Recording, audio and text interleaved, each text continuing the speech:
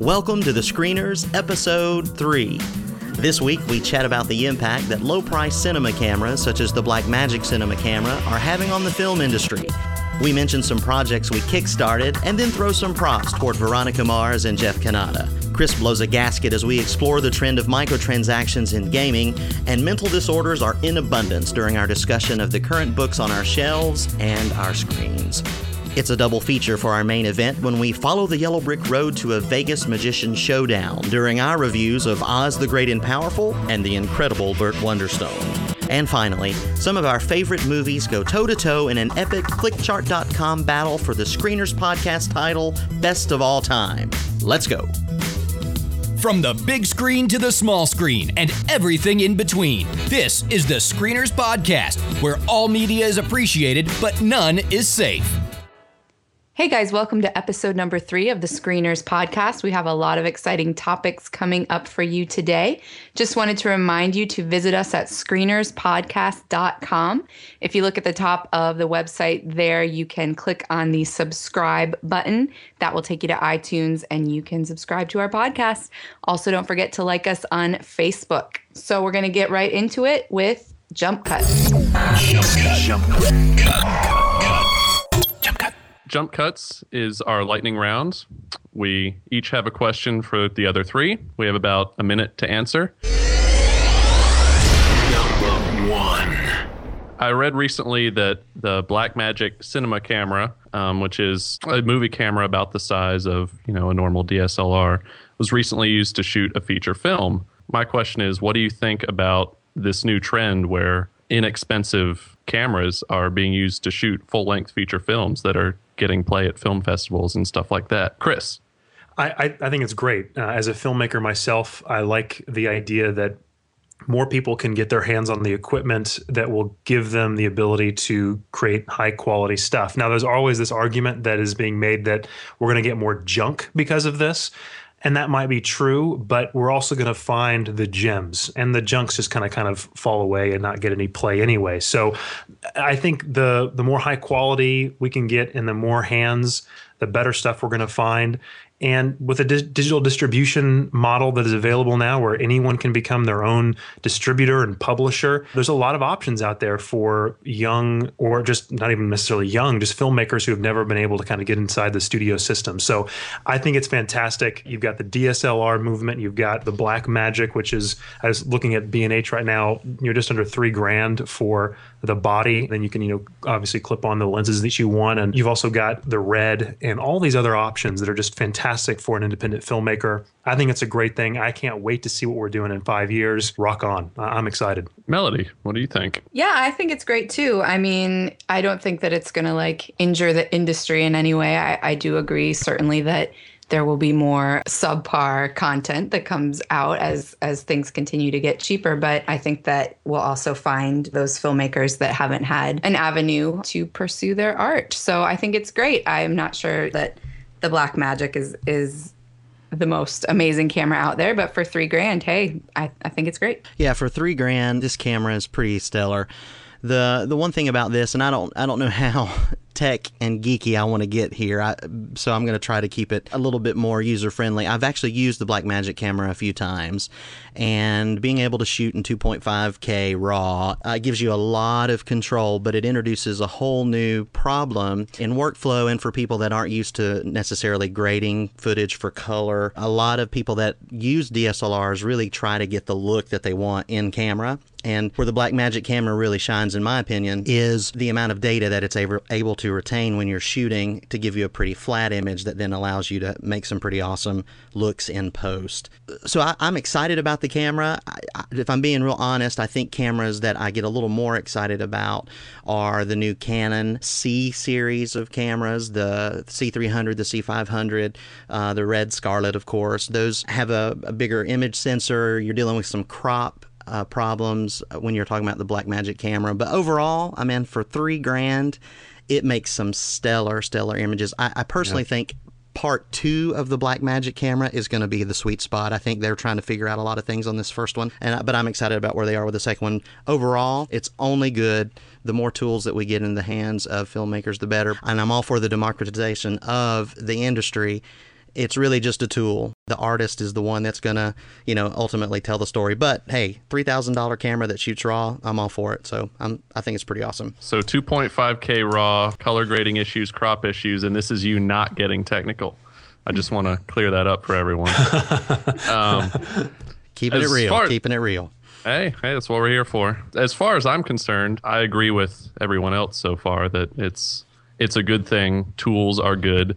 One thing that we haven't mentioned that I didn't mention in the question is one of the first places I started to see this trend was when I found out that an episode of House was shot on a 5D back a couple years ago. Mm-hmm. And that's kind of one of the interesting angles to me is how they can be used in studio productions to get shots that you just can't get with, the giant, even bigger digital video cameras, let alone film cameras. So overall, I think it's a good thing, and the more tools, the better. Ta-da! Wow. I was going to say, I think you have the next question, Chad. Number 2. My question, guys, is kind of in this same vein of new technologies revolutionizing or changing delivery methods and the way things that certain artists created is Kickstarter.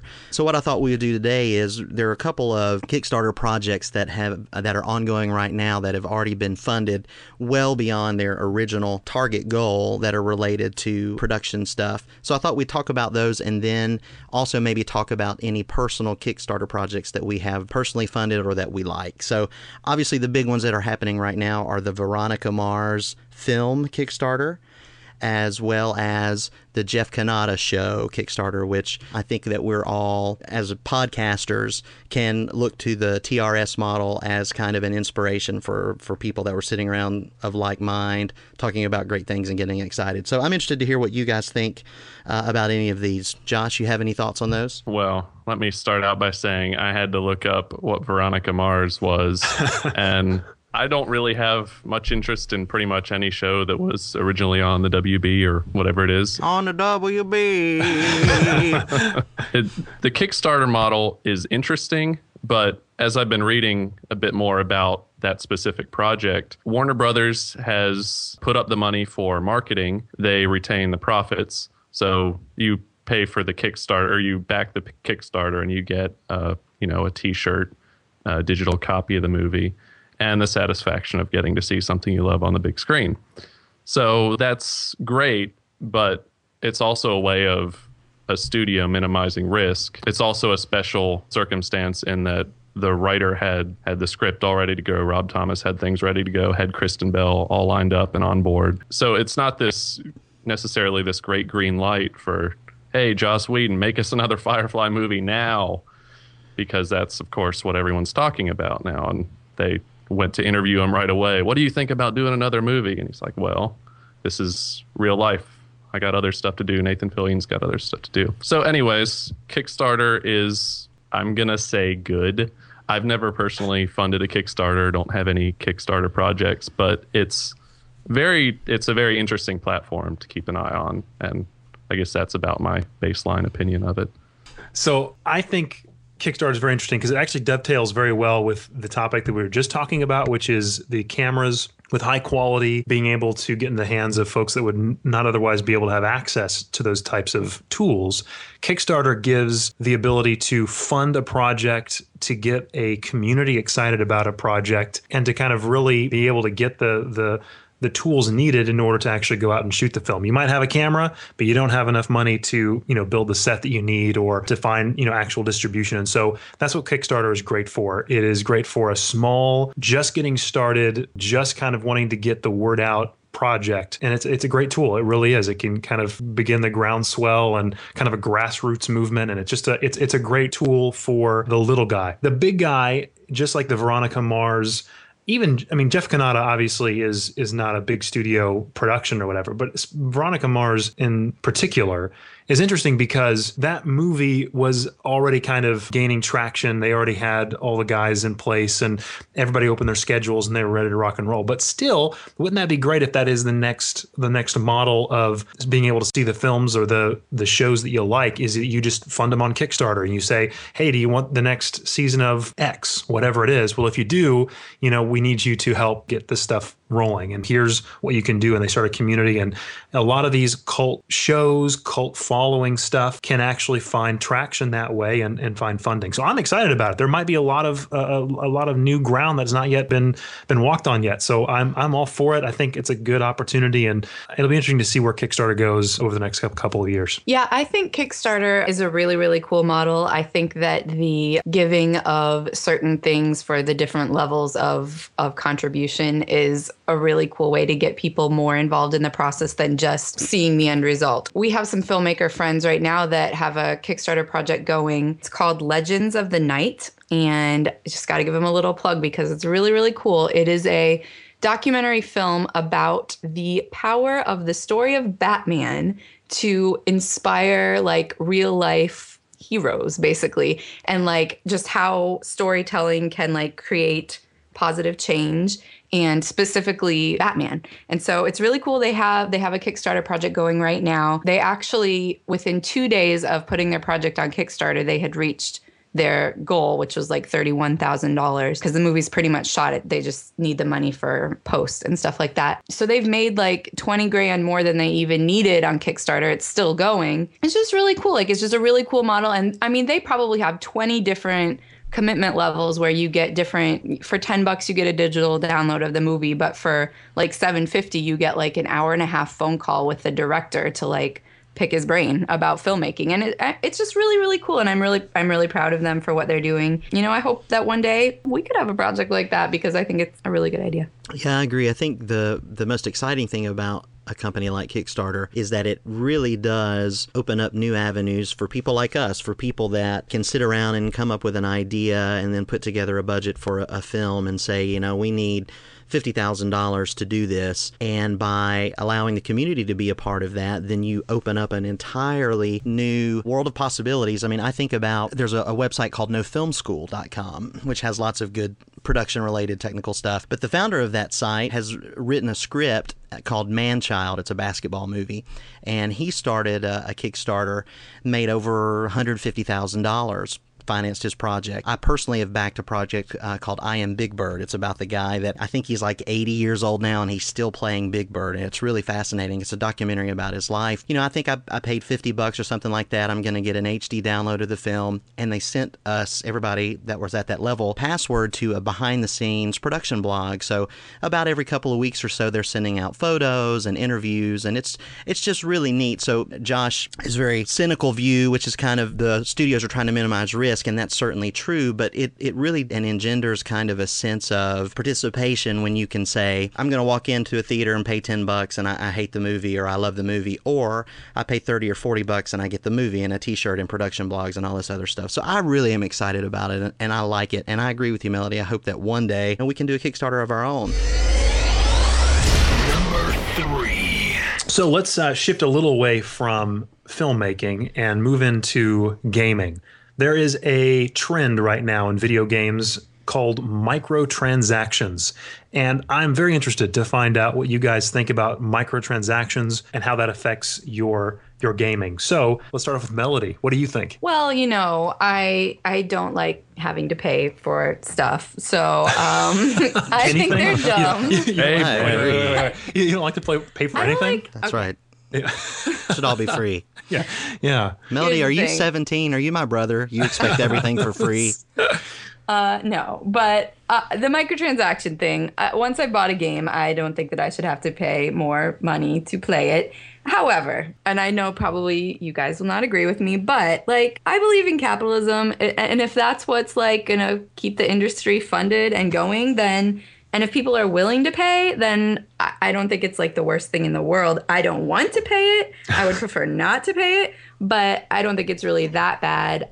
And I feel like if I want the content or whatever it is in the game that I think that I need, I feel like it's worth spending the money on, then I'll spend it. And if enough people are doing that and they're making money, then there you have it. I don't mean to interrupt what we're talking or how the flow of this works, but so let me just give you guys a quick example. Chris, right? I already hear the hatred and anger in your voice. I know, right? There was quite a bit. So there was just a case settled in the UK, right? There's a game for the iPad and the iPhone called The Simpsons Tapped Out, right? Their son had an iPad, and they gave their son the iPad. Now there was a free game that the Simpsons Tapped Out is completely free to download. You can start playing, do whatever you want. Mm-hmm. He racked up almost $10,000 in not the first time. Yeah, I know, right? $10,000 in fees from buying donuts in the game.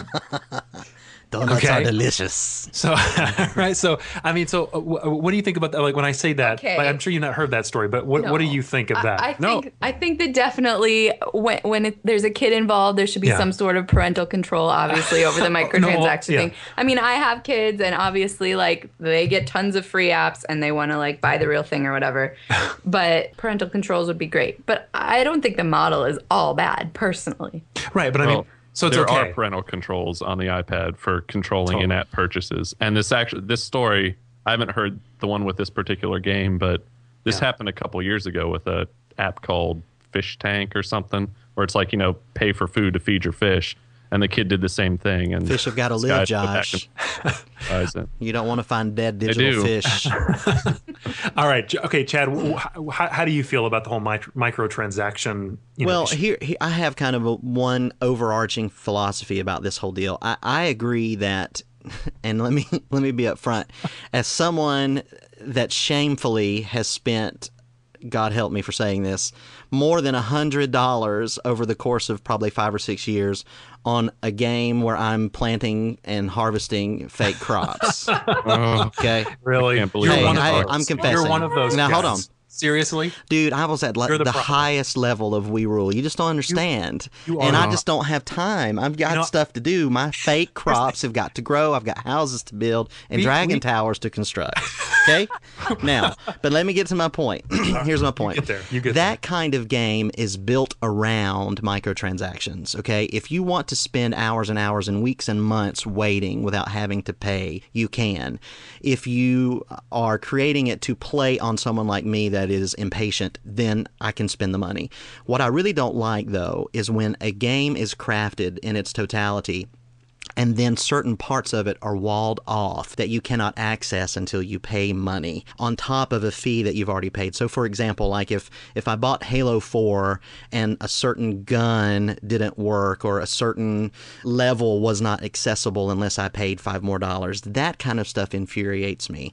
I want to pay $50, $60, whatever, and get the full experience of the game. I also don't have a problem like if they develop new maps for multiplayers. I'm okay, paying for $5 or $6 or $10 to get more maps if I'm getting enjoyment out of the game. What I don't like, though, is when they intentionally break a game and then make you pay to access a game, like a racing game where you have to pay to get a new set of tires instead of winning a race to unlock it. I think that's total garbage, and I hate that. I'm pretty much totally with Chad. Downloadable content, DLC, isn't the same thing as a microtransaction. With DLC, you're usually getting something substantial. You're getting a brand new level, a brand new pack of maps in the case of a multiplayer game. And microtransactions, just you're buying a tank of gas for your car, you're buying whatever the heck Chad bought for $100 Boom. in this game. Magic grapes. Magic grapes, I son. cannot fathom this. Magic grapes. Drink it in. I understand the designers and the artists have to feed their families, and that's fine. And I will pay you for your game. And I've heard this time and time again from people who are fed up with microtransactions. I'll pay you $10, $20 for this little mobile game. Just let me play the thing. And family show. That's why I didn't say anything. What's happening? You sounded very angry. So, anyways, cut. No, we don't have to cut. That's good.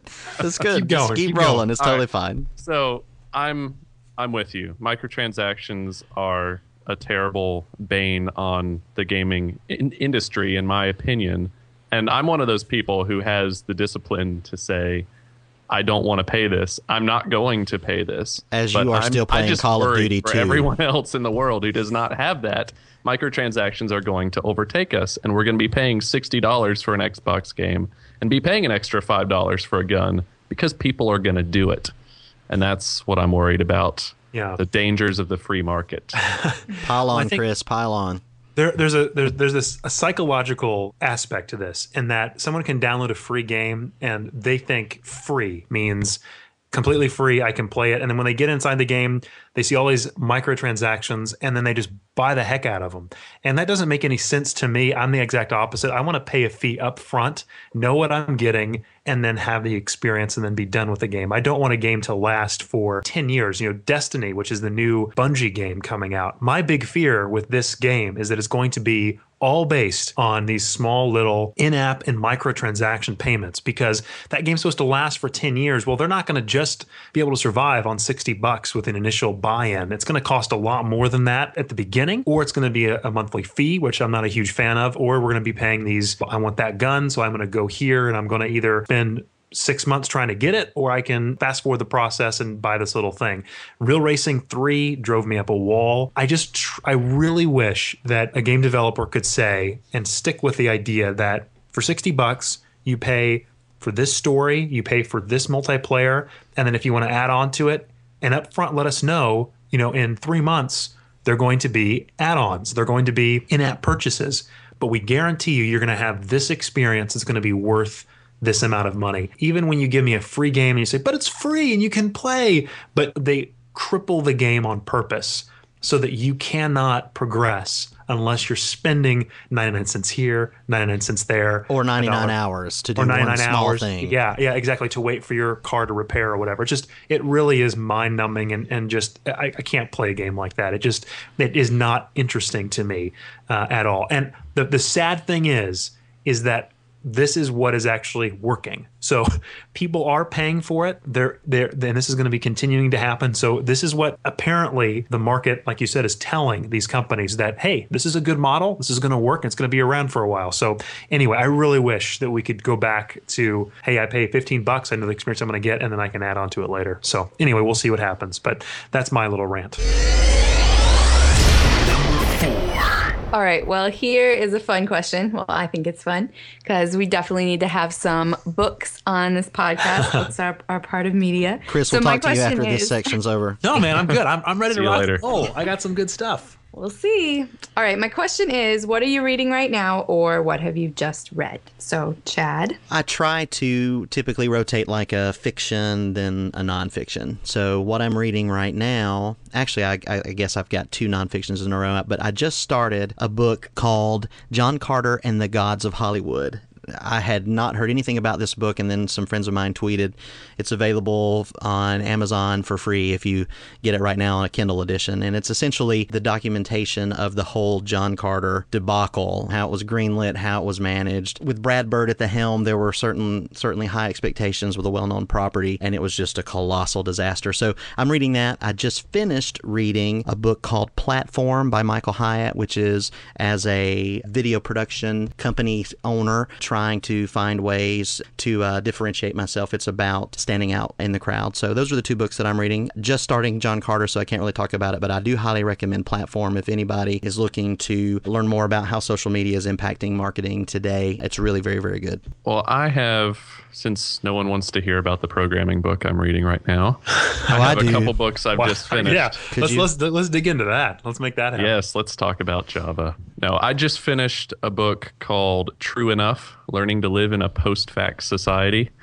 written by, he's a regular contributor to Salon and just branched out to do a book. It's about the fracturing of truth, not just opinions, but what we've come to see as true in the society we live in with the proliferation of media, and we get to self-select our sources and self-select our experts. That was an interesting book. And I also just finished a book called Phantoms in the Brain, which is written by a neurologist, all sorts of very fascinating information about the brain and some very strange mental disorders that I'm about to diagnose all 3 of you with. Good.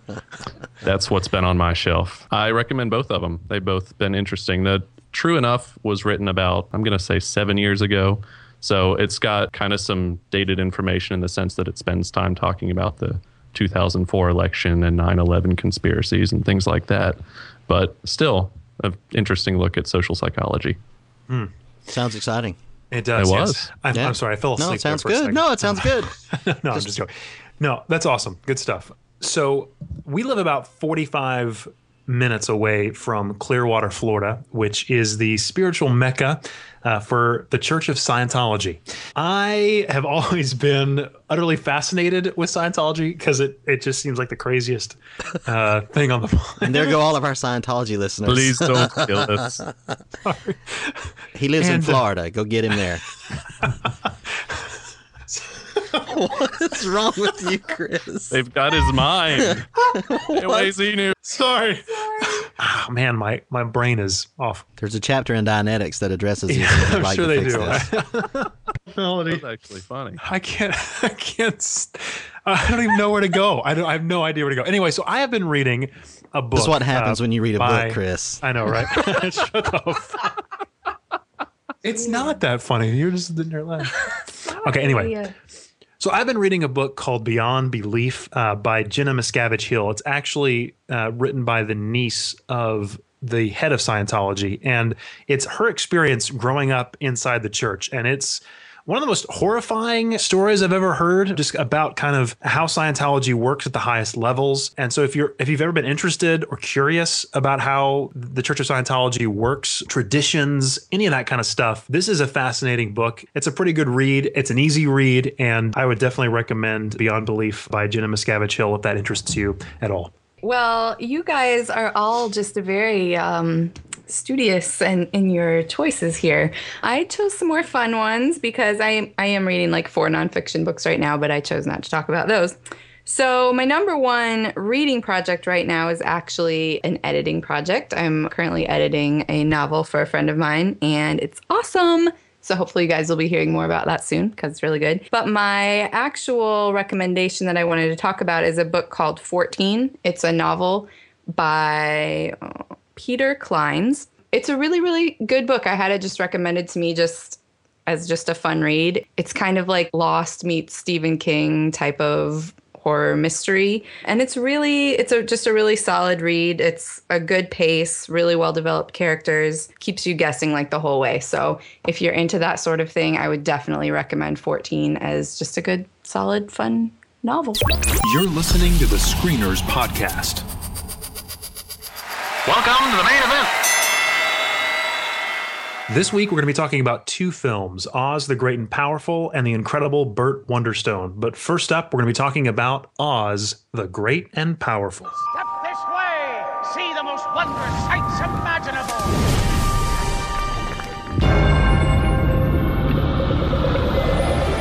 Am I dreaming?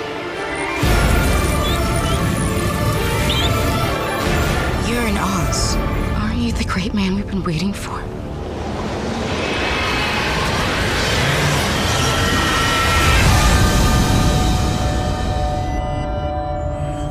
All right, Oz the Great and Powerful, directed by Sam Raimi, starring James Franco, Mila Kunis, Rachel Weisz, and Michelle Williams. I wanted to go ahead and get everybody's general reaction to the film, and then we'll move into a just general discussion. We're going to have a spoiler-free chat first, and then we'll move into spoilers after we feel like we've picked it dry as far as the spoiler-free stuff goes. So, Melody, what did you think of Oz the Great and Powerful? Yeah, this movie definitely completely lived up to everything that I was thinking it would be from seeing the trailer, which was something that I did not really care about at all, didn't really enjoy, and felt like if I were watching it with my 3-year-old, she would probably enjoy it. But as far as connecting to something that I would be greatly entertained by, not so much. Awesome. Chad, what'd you think, man? I can't believe that the mother of 2 is the jaded, cold heart amongst us. I actually, watching the trailer, felt the exact same way that Melody did. I thought, I will probably hate this. Oh my gosh. But I'm going to see it anyway. Yeah, oh my gosh. I actually kind of liked it. Now, I don't love it. Whoa. And I'll be happy to tell all of you evil, cynical, hate-filled people why you're wrong later. But I actually kind of liked it. I thought it was sweet. So, Josh, I know you didn't actually see the film, but You outed me. Your initial trail, at least your experience with the trailer, what did you think about? I mean, were you interested in even like going to see this film at all, or what do you think? Kind of on the fence because as a kid, I read the entire series of books, which this is based on none of. It's, according to Wikipedia's words, it's a spiritual prequel, which, come on. There were plenty of great stories from Oz. Make one of those and for the love of everything, don't put James Franco in it. Please don't. James. Well, that's going to be mine. I Don't think you my think number that- one point is that James Franco is looking like he was on drugs the entire time. That's in this perfect. Film. He's Oz. He needs to be high the whole time. Come on, guys. No. He needed to be charismatic. He needed to be someone that the people of Oz would at least follow and be somewhat, of a good leader. Like, oh, he knows what he's doing. And none of that came across at all. I mean, it just did not make sense why Mila Kunis thought that he was the wizard from get-go. Why in the world was she out in the middle of nowhere and suddenly saw, oh, hey, you're the wizard? Then all of a sudden everyone knew about the wizard having already landed and already been there. The visual effects, let me just say, for me, was one of the worst visual effects experiences I have ever seen. I saw it in 3D. Are you serious? Did you see just it in say 3D? the worst visual effects you have ever seen? One of them, yeah. Especially when he you need first... to We've see a talked lot about more. Aragon. When he first, yeah, I know, right? I'm talking about for a big studio production. I'm not talking about like for somebody who had a low budget. But these guys had, what was I think it was like almost $300 million for 215, I think. Okay, 215. Okay, so that's a huge chunk of change, right? And when he first comes to Oz and he's being shown the world by Mila, it looks terrible. It looked literally like green screen. I mean, the interaction of the It people was around him. supposed to. Oh my goodness. It was terrible. It was Lord. absolutely awful. And it's also one more thing, and then we'll get into a discussion. The actual plot beats. This is a retelling of The Wizard of Oz, except instead of Dorothy, we've got the wizard. And I mean, up to you check the boxes of the stuff that happened in the original Wizard of Oz. You got 3 traveling companions, check, check, check. You've got, the evil witch, check. You've got how things end, the whole Wait a plot minute. So you're structure saying that is it's based almost as on- if it's a part of the same story of the Wizard of Oz? Amazing how that worked. No, it would be great if it was a continuation or a prequel to, but it literally is the same movie. I mean, if you've seen The Wizard of Oz, you know exactly what's going to happen. For So who me, does he for meet my at the money, it end? was pretty bad. It was utterly disappointing. Now, folks, you got to understand this is coming from somebody who thinks Transformers is a work of art. So you take that for what it's worth. I enjoy look. I enjoy films for pure entertainment value, but it was hard for me to find entertainment here. It was very lowbrow. Mila Kunis, what did you guys think of her? I felt like she didn't care about what she was doing at all. It was not you could have had a lot of fun with that character, and I don't know, it just seemed like she was out of it. Yeah, I mean, I totally thought that she was one of the worst parts of the movie. James Franco definitely being the worst. There was a part of the movie that I did love, actually, and that was the opening credits. I don't know if anyone else was like a little hypnotized by them. I know I'm saying it a little tongue in cheek, but honestly, like I thought they were really beautiful, and I was like, okay, well this is kind of cool. Like it was a really cool opening credit sequence. And I think that they like hypnotized me into like enjoying the first 10 minutes of the movie or so when he's like, in the black and white land or whatever. But seriously, when he gets to Oz and like the butterflies are flying around his face, I mean, I seriously thought I was watching Mary Poppins with the animation. Yeah. Like, You guys, come on. When You he were leaves, Chris. I love it. When he I feed leaves- off the hatred. when he leaves the Emerald Totally City, missing the he's point. walking. No. When he leaves the Emerald City and he's walking away with his flying monkey friend, you've got in the background these purple horses, and they literally look like visual effects from Guys, 1995. yes, look, first of all, respectfully, you're missing the point as far as those specific kinds of graphics. This is obviously, even though it's set up as a prequel, it's really an homage to the original Wizard of Oz. There are specific things in the film that's supposed to tie directly into Wizard of Oz, including the background. There's obviously backgrounds there where you can absolutely tell that it's literally just a painted on piece of fabric. But it's intentional. It's supposed to look that way. Now, obviously, when he first lands, all the CGI stuff with the flowers and all that, if you didn't like that stuff, then okay, I mean, that's certainly a fair criticism.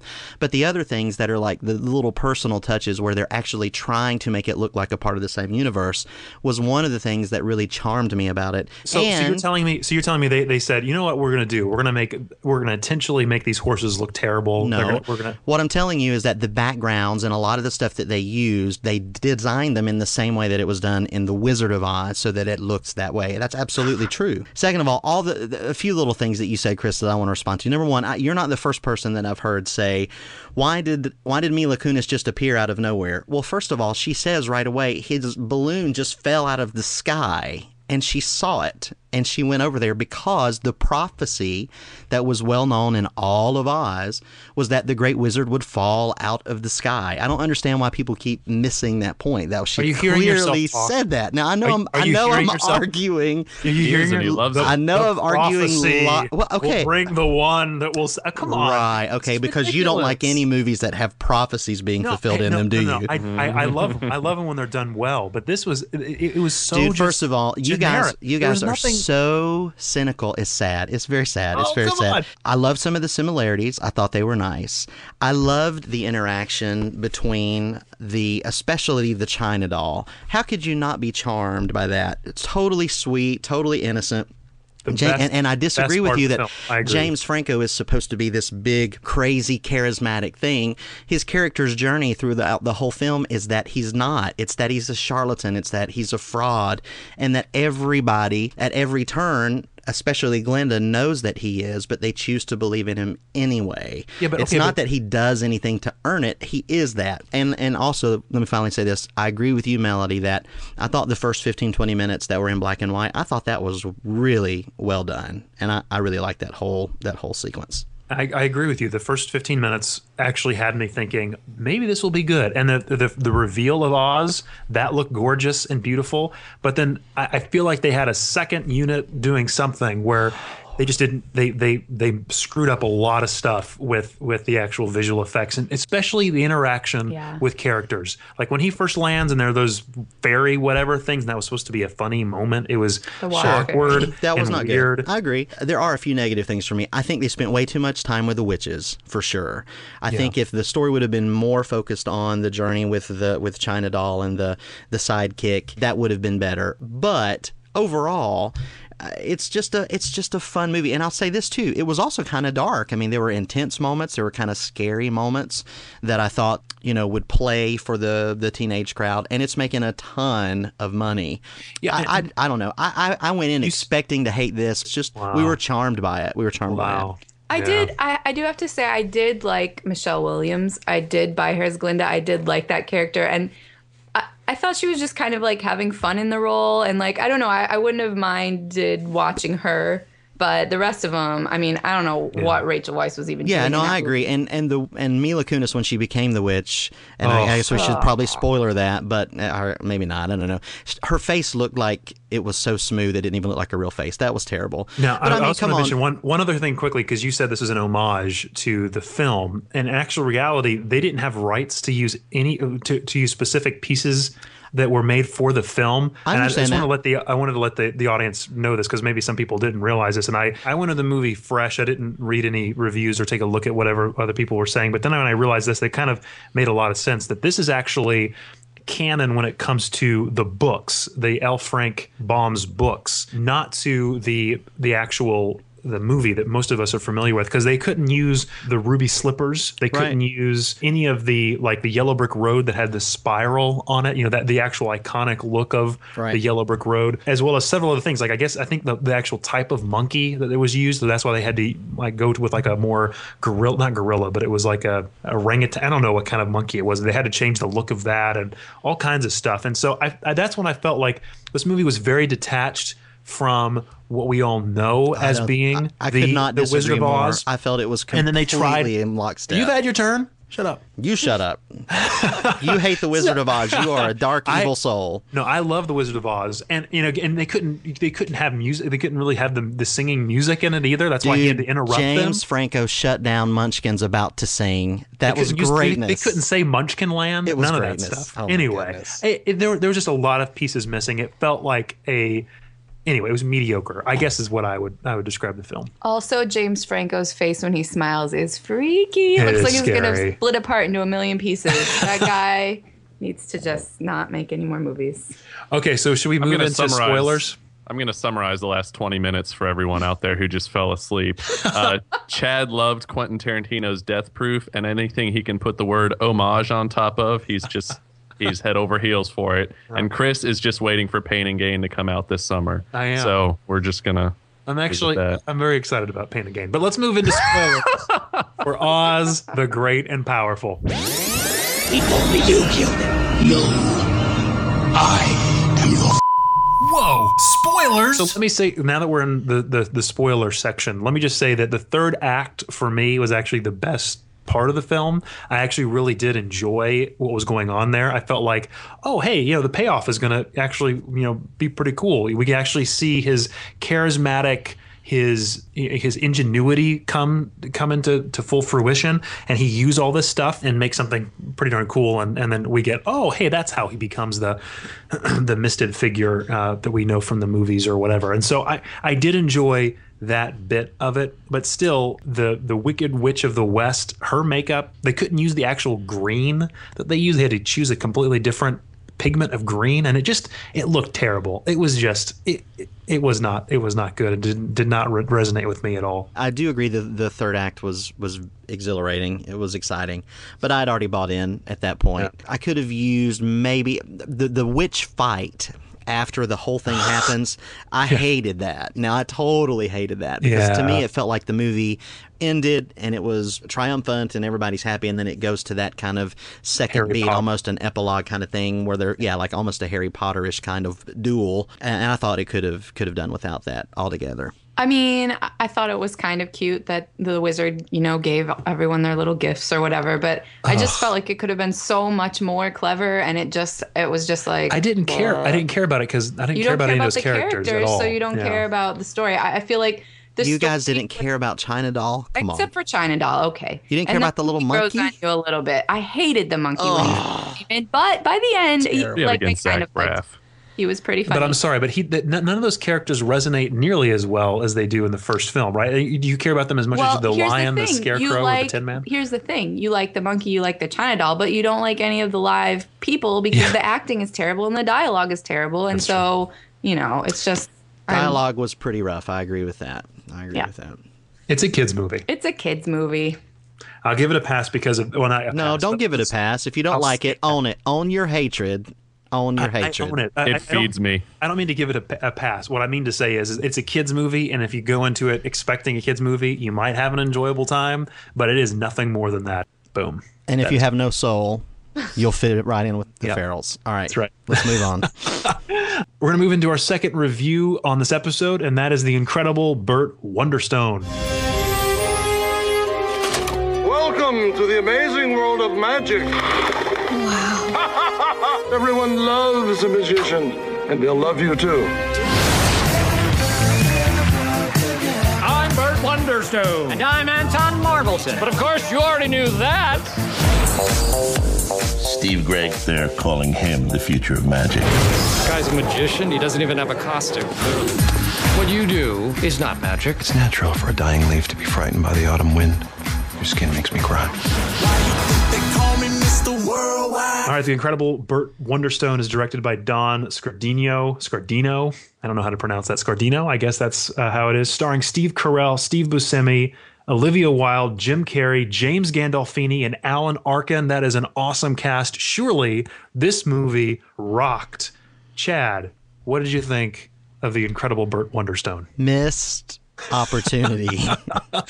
You probably loved this piece of crap and you hated Oz, but let me tell you what, there are moments of this Burt Wonderstone, and we're just giving our kind of quick general overviews, that are absolutely hysterical, but there's not enough of them. I think the concept of this dueling magician, old school versus kind of the new school, which this is obviously kind of in the Chris Angel mold with Jim Carrey's character, I think is ripe for hilarity, but it didn't never materialize enough for me.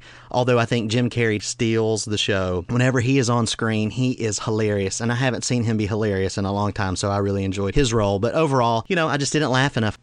All right, Josh, what'd you think? I think I'm going to come up with something that's almost a job and almost a sport, and I'm going to write a script. It's not going to take me any more than a week, because that can't be as long as that can't be any shorter than it took them to write this movie.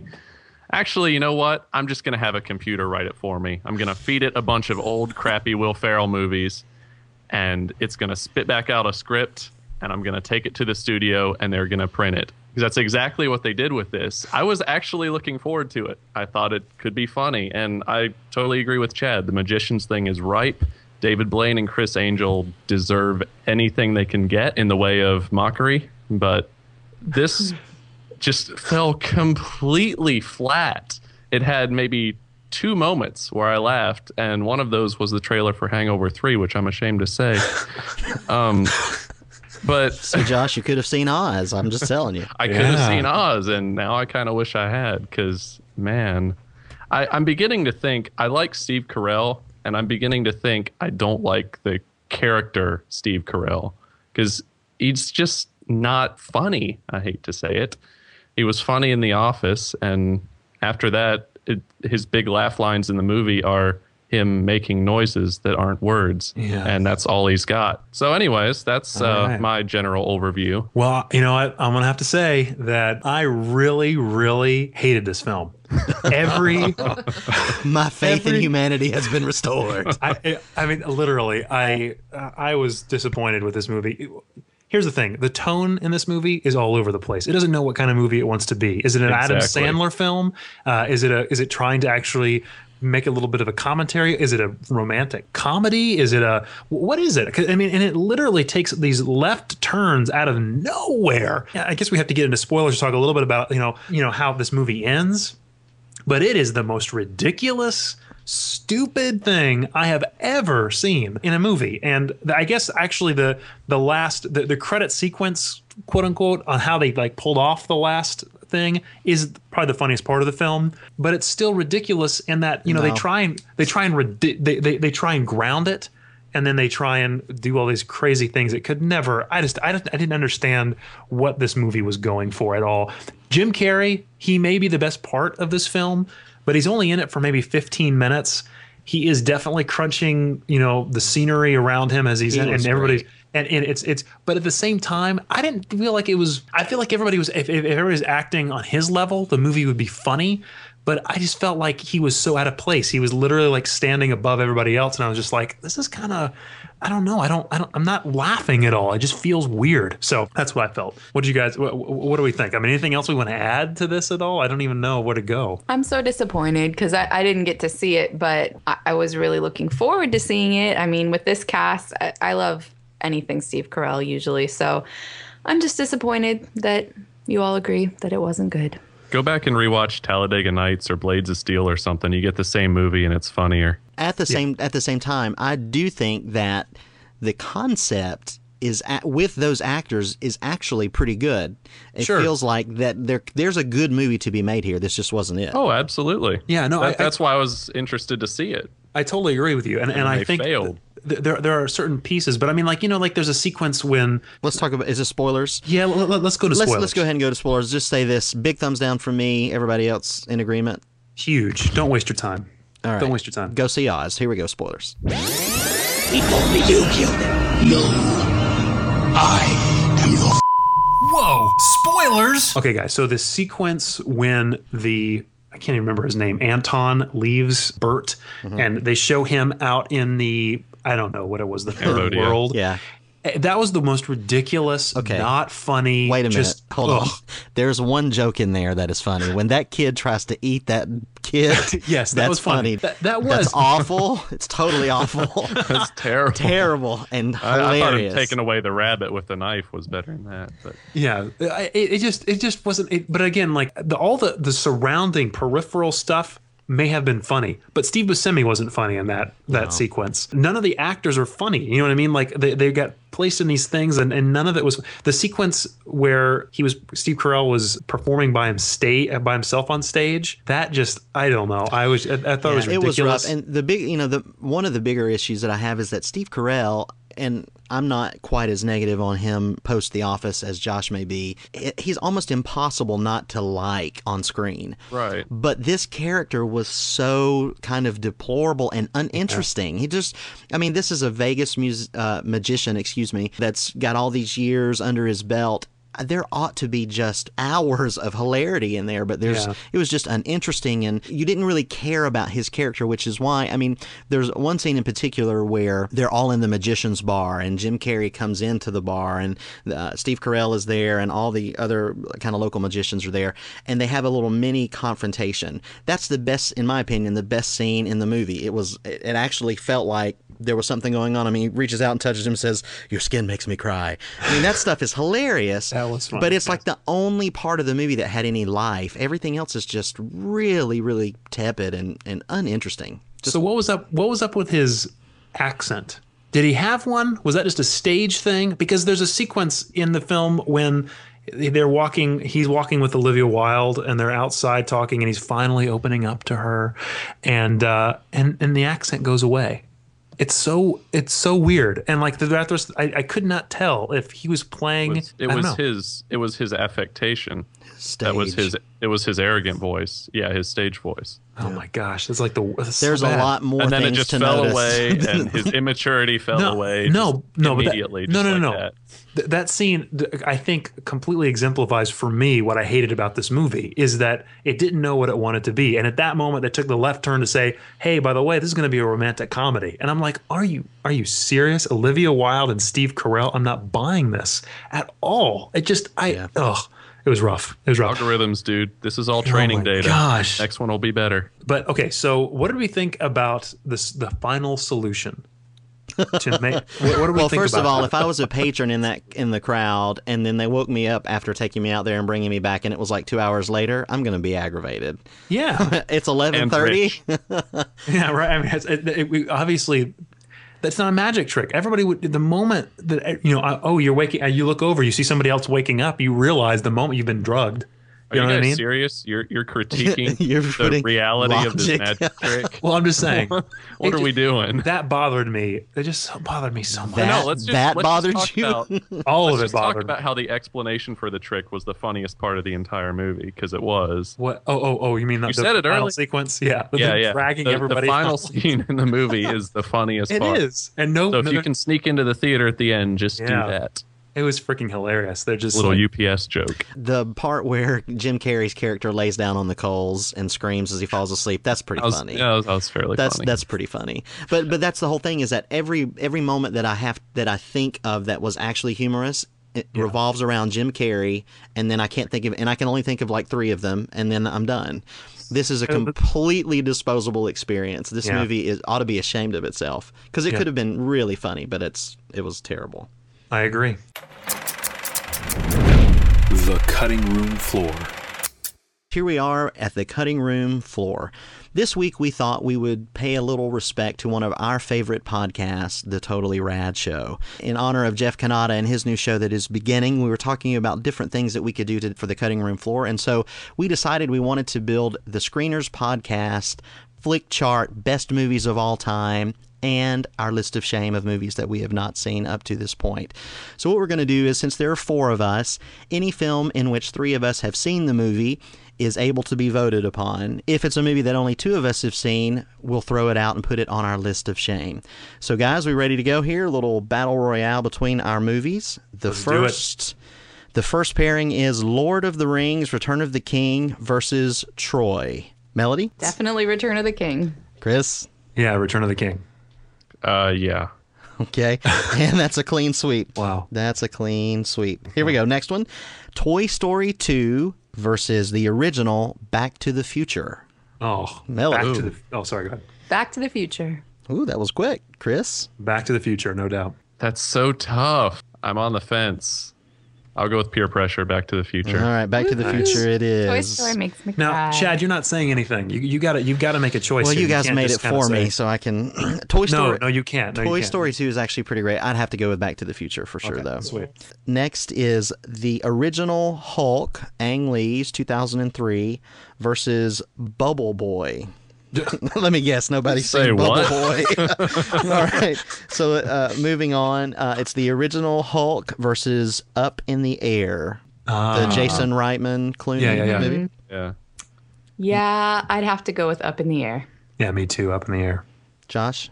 That's 3 for me too.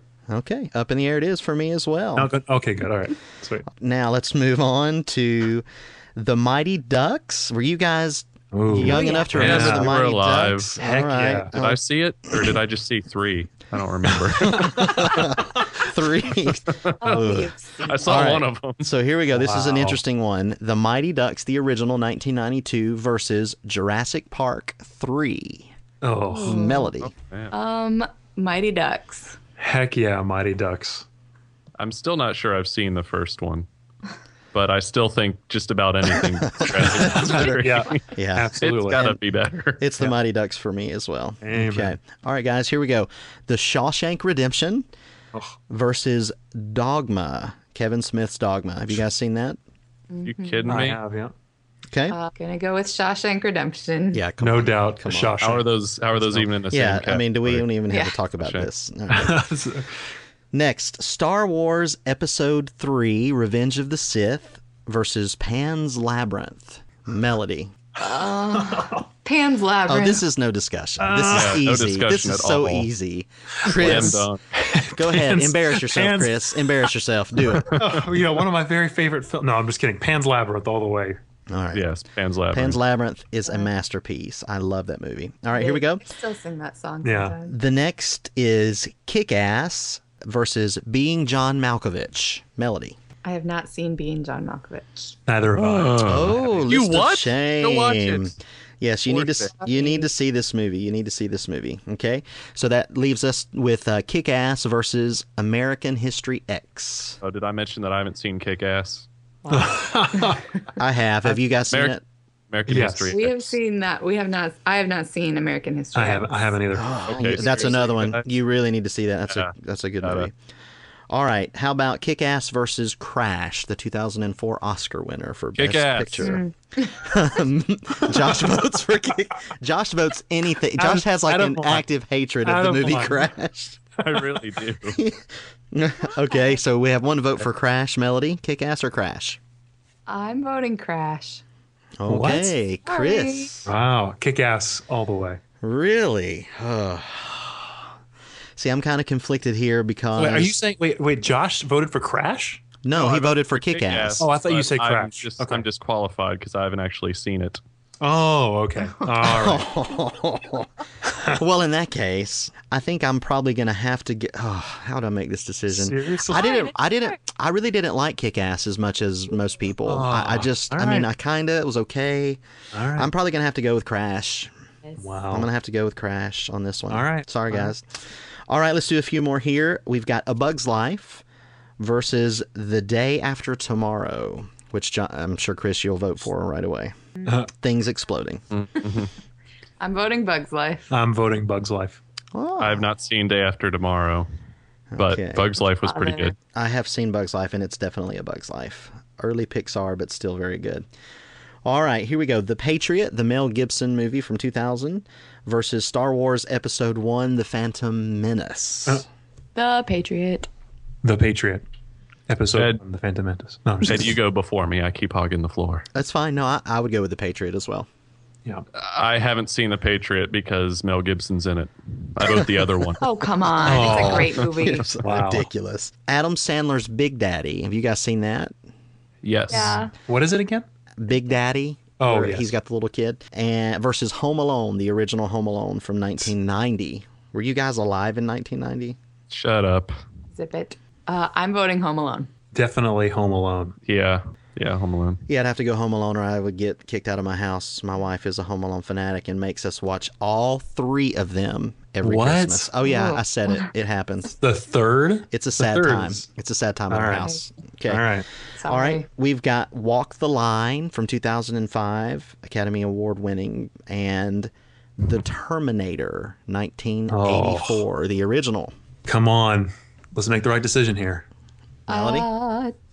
The Walk the Line is the Johnny Cash Johnny movie. Cash. Johnny Cash, yeah. Yeah. Joaquin Not Phoenix. not to be confused with Walking Hard. The Dewey Cox story. Boy, another disappointing comedy, but Indeed. I will vote Terminator. Yeah, I'm going to go with Terminator. Josh? Haven't seen Terminator. What? What? Are you That is serious? Oh. That is awful. Something in my throat. Sorry. Wow. Shame. That is. Look, you haven't that seen is- American History X or whatever the other great movie was, being John Malkovich. So That's not the Terminator. Yeah, The I'm sorry. Terminator. it's not. All right, Terminator it is. Let's do three more and then we'll be done. Gone in 60 Seconds versus Batman Forever, 1995. Oh, Melody? Gone in 60 Seconds. This is just levels of terrible here. Yeah. Well, I have to say I don't have a Gone in 60 Seconds poster hanging in my office. However, I do have a Batman Forever poster hanging in my bedroom. Are you serious? So I'm going to go with Batman Forever. I am. Batman Forever? Yeah. I've actually got the reason why let me just be honest. I was like in middle school when that movie came out, and I was obsessed with it. I watched the trailer at least 300 times. I was so excited for that movie. And so what you're saying is you never matured and grew out of that? Probably not. But anyway, so I actually poster is left over from then. I had a friend at the time who actually worked in a movie theater and actually gave me a real movie poster from the theater. So that's why I still have it. It's the teaser one with the question mark and the bat logo. I love it. The more you talk, the more I can't hear what you're saying. Pretty much. It looks great. It's a great looking trailer. Yeah, I mean, a Josh. great little poster. Come on. I'll go with Batman. Yeah, haven't seen Batman Forever either. Oh. Well, I have, and so it's Gone in 60 Seconds. Yeah. No question. All right, 2 more here. We've got Lara Croft Tomb Raider from 2001 versus Austin Powers, The Spy Who Shagged Me. He's a great. Tomb Raider for me. Tomb Raider. Really? It pains me to say one of them is better in some way. Tomb Raider. Oh, come on, guys. Tomb Raider is terrible. It is not. terrible. Angelina is a side boob, dude. Not any. Austin Powers was actually pretty great. It was a huge smash hit. It was funny. I never It's a liked huge it. smash hit because people are idiots. No, Tomb Raider. Well, the sequels got worse. You but- guys are outvoted. You're completely wrong on this. I hate to even put this in our. I have Click no it. choice. Click it. Ridiculous. All right, last one for the night. We have the original Total Recall, not the god-awful remake. The original Total Recall 1990 Schwarzenegger versus the Royal Tenenbaums. Oh, Total Recall. Total Recall. Are you guys kidding me? I hate that stupid movie. Royal Tenenbaums is one of the worst films I have ever I seen. have an active hate. We're losing. It is terrible. We're losing all credibility. It doesn't matter right now. It It's doesn't going right out matter. the window. It doesn't. Why? Why? Come on. Why do you have to have credibility to like the total? Royal Tenenbaums. That movie. Seriously. Ugh. Okay, it's terrible. Josh, I'm That assuming you movie vote said for words Royal I didn't Tenenbaums. understand. I didn't see the original Total Recall. Okay, so if I vote for Royal Tenenbaums, we have a tie. No, we don't. Good. No, we don't. Josh can't vote. Josh can't vote. We win. Why can't he vote? Because he I hasn't haven't seen Total Total Recall. Recall. We win. Sorry. Click it. The answer is Recall. by default Total Recall Yes. 1990. All right, No guys. one So should check out our flick chart ever. yeah, this is go over to flickchart.com and look for Screeners Podcast and check out our list. Hopefully you're still listening at this point. The cutting room floor. All right, guys. Well, that's our episode for this week. Thanks so much for listening. Please remember to visit our website, screenerspodcast.com. Make sure that you click the subscribe link at the top so you can subscribe to the podcast.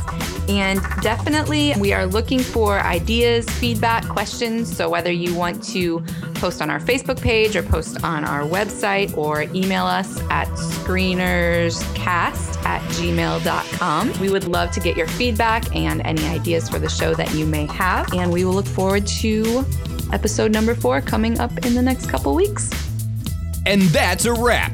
You've heard what the screeners had to say. Now you be the critic. Head over to screenerspodcast.com and let us know what you think. See you next time.